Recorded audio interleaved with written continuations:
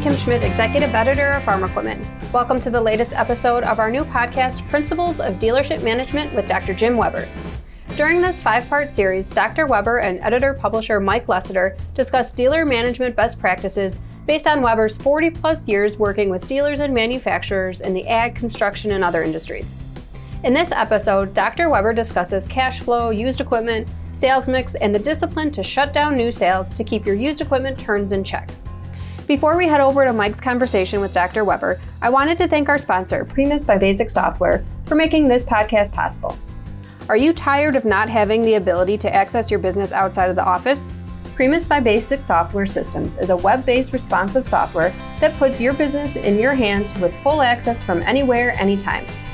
No limited apps and no other connections required, just internet access. Wouldn't you love to see the data you want with one simple click or tap? With Primus, customize your views to show exactly what you want to see, when you want to see it. And the system's multiple layers of data allow you to go deeper with your information. Primus truly is your business system in your pocket. To learn more, visit www.basic-software.com/Primus. Like all our podcasts, you can subscribe via Google Play, TuneIn Radio, Stitcher Radio, and Spotify. By subscribing, you're alerted when each new podcast is released. Also be sure to head over to farm-equipment.com for the latest industry news. Okay, let's get going. Here's part 2 of Mike Lessiter's exclusive one-on-one interview with Dr. Jim Weber. Let's say that you're speaking to a dealer who's just getting an epiphany on cash flow and hasn't been looking at through the lens properly. What would be the lowest hanging fruit that you would have him go after? Not the easiest one. The first one I'd focus on is saying where's your used equipment turn and where's your sales mix. So I'd be suggesting to him, as we saw this morning, the average dealership over the last 30 years has had a sales mix, whole goods to total sales, of 75%.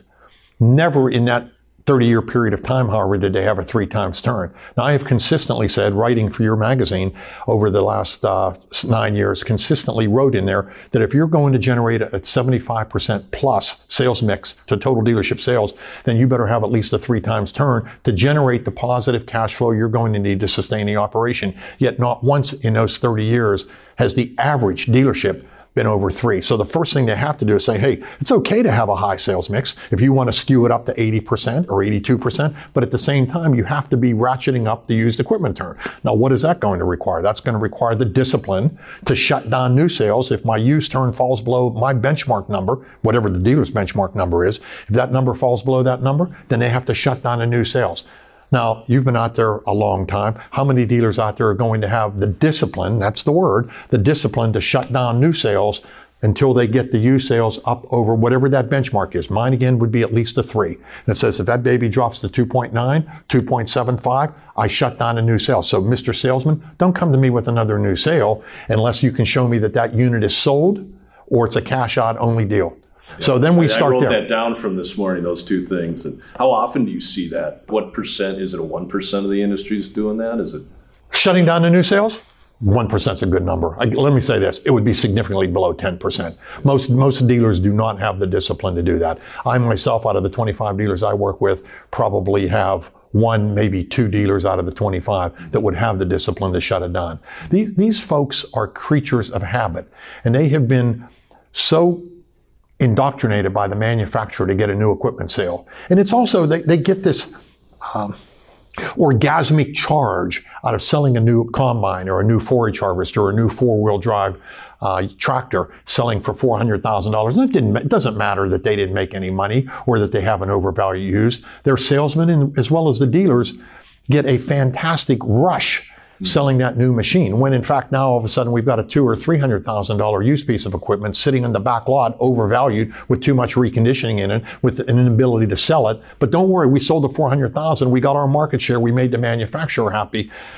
Very few dealers have the discipline to shut down that new unit. Yeah. That scenario, little or no profit on it and a bigger headache on the back. On the backside. And it would have been way better off just walking away from that sale, letting the next broke dealer down the road take that unit and break them rather than breaking themselves. Yeah. Question on to the manufacturer dealer end of things. And you were very clear in what you were telling about whether the manufacturer, sticking a nose in your business, it's your business, you got to run it right. But in practical reality, how do you calibrate the dealer thinking about the manufacturer, how they should look at it, despite what pressures they might get. Yeah. And then I'll ask the same question the other way around. All right. So here's my belief. I don't. When I'm with my dealers and meet with my clients twice a year as a group, I personally do not like to hear the bashing of the manufacturer from those dealers. And I don't care whether they're John Deere, New Holland, AGCO, Case. They've all got the same issues. Their issue is not the manufacturer. Their issue is the management inside their dealership. So talking about the manufacturer is something they're not going to be able to control. My belief is quit expending negative energy on that. Take a look internally, look in the mirror, say, what can I do to manage this business better? Now, my belief, and I made a statement this morning, if anybody in that room thinks that, then this goes right out to the manufacturers. If anybody thinks that the manufacturers care about their business, my belief is that the majority of the people within the manufacturing side literally resent dealers, and they resent dealers from the standpoint of making money. Why? Because these are bureaucrats. I get it. They're good people. I mean, they're making their $100,000 a year, $150,000 a year, but it offends them, which is the opposite way they should be thinking. They should be saying, I want that John Deere dealer. I want that Case IH dealer to be making $500,000 a year, to be taking a bonus of $2 million out of the business. But they're sitting back in their cubbyhole in Racine or in Moline or in Duluth, Georgia or New Holland, Pennsylvania or in Peoria for Caterpillar. And these guys are knocking down 150, 200, whatever. Man, these dealers are making too much money. Let's find a way to reach into their pocket to take it, for crying out loud. No, they ought to be encouraging, make more money, make more money. How can we get you out there to be a better businessman? There's Caterpillar's always looked upon their dealers as saying, I want that individual would be the number one profit maker in that business. I look upon Caterpillar as saying, as a company, saying they wanted their dealers to be extraordinarily successful. On the agricultural side, I think there's a kind of animosity toward their dealers in terms of letting them be extraordinarily successful. It's just not right. Now, again, same issue on the market share. Look, I get the manufacturer. They have plants. They have employees employed in these plants. They have to generate market share. But the fact of the matter is, the dealer has to manage his business to maximize the profitability and the cash flow he needs to sustain the operation. If, in fact, we were to listen to the manufacturers, my belief is that we wouldn't have any dealers. I mean, we still have people within the manufacturing side that think that company stores are a good idea. That's the craziest idea. I mean, everyone that's ever been out there has gone broke. Why? Because they loaded them up with machines and put them in positions where they couldn't manage the business. So they need to look at these deals, and it's partner nonsense. I mean, they've been talking about partners for 30 years. They're my partner, and then they load them up with machinery that they're incapable of selling, and then flooding the market in other markets in their contiguous dealers, and the same thing, just prostituting the entire marketplace. But I get it. But what the dealer has to do is manage his business. Now, we got to give the manufacturer, they have to give the manufacturer a certain amount of market share. But to be going in, I was working with a dealer this year who had a 40% market share. And the manufacturer had written them a letter and said, you have to get to 60%. Well, if that dealer went from 40% market share to 60% market share this year, I will guarantee you this, he will be out of business the following year, because there is no way he could maintain that relationship with used equipment to spin out of the system fast enough in that market where he's only had the 40% going to 60. So it can't work. So as I said to that dealer, look, you've got to show the manufacturer you can get from 40 to 46, 47. The following year, you get from 46, 47 to 52, 53. And maybe over a 3-year period of time, showing progress. Yes, your market share compared to the other dealers within your region or your state or whatever is relatively low. Okay, I get that. But you're not going to take it from 40 to 60. And for the manufacturer to even ask you to do that is unconscionable on the manufacturer's part. So there should be, if they're going to be a partner, they should be in there saying, hey, look, we've got to get this market share up. It's a little bit low at 40%. Let's get it to 46. What can I do as a manufacturer to help you get it to 46, 47 this year? We'll get back to Mike and Dr. Weber in a moment, but first I wanted to take a quick second to thank our sponsor, Primus by Basic Software. To learn more about what Primus can do for your dealership, visit www.basic-software.com/Primus. I also wanted to take a moment to invite you to join us for the next Dealership Mind Summit.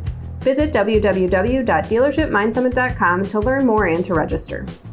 Okay, let's get back to the program and listen in as Mike and Dr. Weber talk about how dealers need to take responsibility to manage their business and focus on the things that are within their control, not things like commodity prices, the manufacturers, and state and federal legislation. They also touch on the failures of company stores and the need for true salespeople to be field marketers. It sounds like your response in those peer group meetings is manufacturers going to do what they want to do. you can control your response to it and how you decide to run your business. Total. Look, I believe that the dealer has a responsibility to manage his business. He has no control over state legislation. He has no control over commodity prices. He has no control of what takes place in Washington, D.C. He has no control of what's coming out of that manufacturer that he's dealing with. What he does have control over is the people that work with him and the way he manages his business. And his focus, 100%, his energy should be directed to what he can control.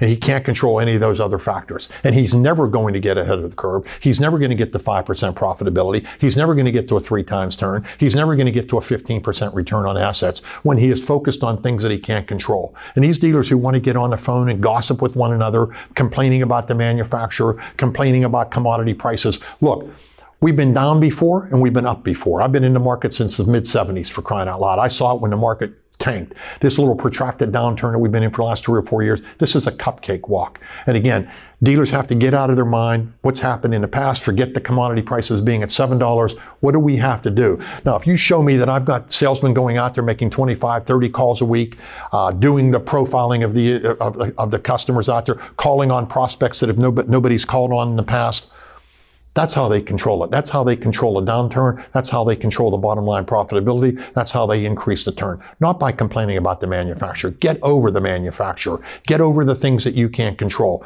What I tell my people is, look, they come in and they want you to do this. You smile, you shake your head, you patronize them, and then you go merrily on your way and do your job. Don't get sideways. I got dealers who want to go sideways with them and get upside down and scream and yell. No, forget all that. Yeah. Just treat them nice, respectfully. Say yes, and go merrily on your way to managing your business. Managing your business. Quick sideline on the company stores. You had mentioned, I guess I'd heard 2 reasons why they failed. One was the one that you mentioned, getting loaded up on inventory, and the other, the lack of a dealer principal and someone who cares that deeply about the business. No. Tell me your observations. Absolutely, there were 2 things. Number one, there was no passion for the business. Again, these were employees of the manufacturer. They put them in there. And again, who did they generally put in as a store manager? It was their number 1 salesperson. Who was the number 1 salesperson in the company store? It was somebody who gave away the most equipment. So when you go back in time, all the company stores were dumping grounds for machinery. When they couldn't load up the dealers any longer, and I don't care whether you go back to the John Deere dealers 1,000 years ago or the Case IH stores where they closed, officially all but about 4 stores in 94. And I trained every one of the store managers in 86, 87, 88 for Case IH. Good people, meant well. But again, they weren't there in terms of managing for profitability. They were there for managing the inventory to move out of the system. And again, there was no thrust of making money. And this goes all the way back to the IH stores back in the early 70s. They moved equipment, but they never made any money. Because again, it was just to get the plants running, to move the machines out from the plant into company stores, out to farmers. And again, all they do is they prostitute the market and make it difficult for the dealers that were in business. And again, I'm hopeful that people like Klaus who are trying to go to company stores up in Canada know the people running that operation. I wish them well. It's going to be difficult, but we'll see if it works. I haven't seen it work yet. Yeah. You've been talking a lot about the same concepts for a number of years, and some dealers probably slow to move, but keep coming back to listen to it. Why do you think we only have 2% field marketers? And some of the other things that you feel passionate about are the solutions. What is keeping our industry from moving ahead to these things at a more quick pace? Look, I hate to repeat myself and become redundant again. It's a lack of management and a lack of leadership on the part of the dealer. And again, why anybody would want to sit there. I did a survey with my clients, had to be 3 or 4 years ago, and I asked them what % of their sales force did they feel were truly honest to God field marketers. And again, remember, I'm stratifying the sales force and saying we've got order takers, we got salesmen, we have retail sales consultants, and we have field marketers. And I say historically, we're sitting at about 2% field marketers, so about 1 in 50. The survey that I ran 4 or 5 years ago came out to be about 22% of the salesmen of my 25 dealers. And again, we're talking about 500 or 600 salespeople. They thought that 22% were field marketers. I happen to think they were extremely generous with that number, but even at 22%, that's extremely low. Now, how are you going to increase the sales, generate the margin, and turn the inventory when only 1 in 5 of your salespeople are field marketers? So the fact of the matter is, why do I think they've been slow to make the change?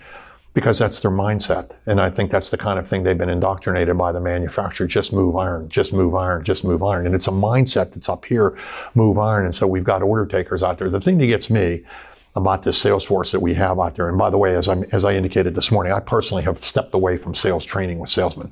I can't stand looking at them.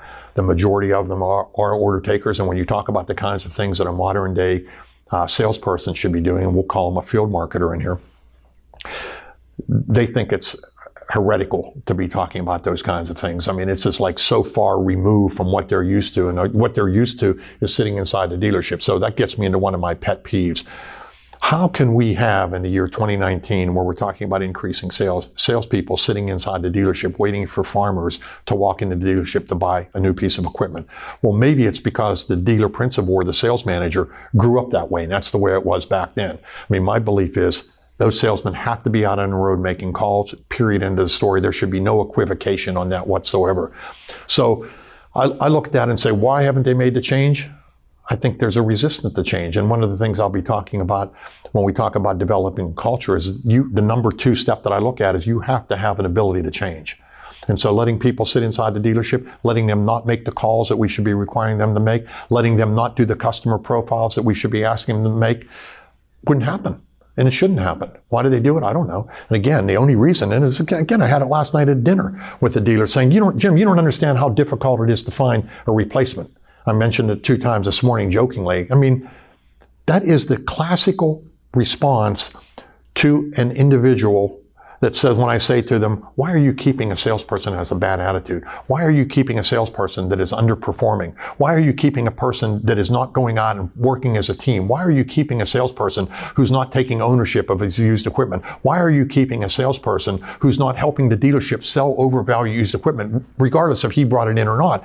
And the answer is, Jim, you don't understand how hard it is to find a replacement for an order taker today. So my rejoinder is always, you would rather keep a person with a bad attitude? You would rather keep a person who underperforms rather than doing your job as a leader and as a manager and going out there and finding replacements. That does it for part 2 of Principles of Dealership Management with Dr. Jim Weber. Thanks again to Primus by Basic Software for sponsoring this series. Be sure to listen in next time when Dr. Weber continues the discussion of getting rid of people who aren't meeting expectations or are not up to your standards. Until next time, I'm Kim Schmidt. Thanks for listening.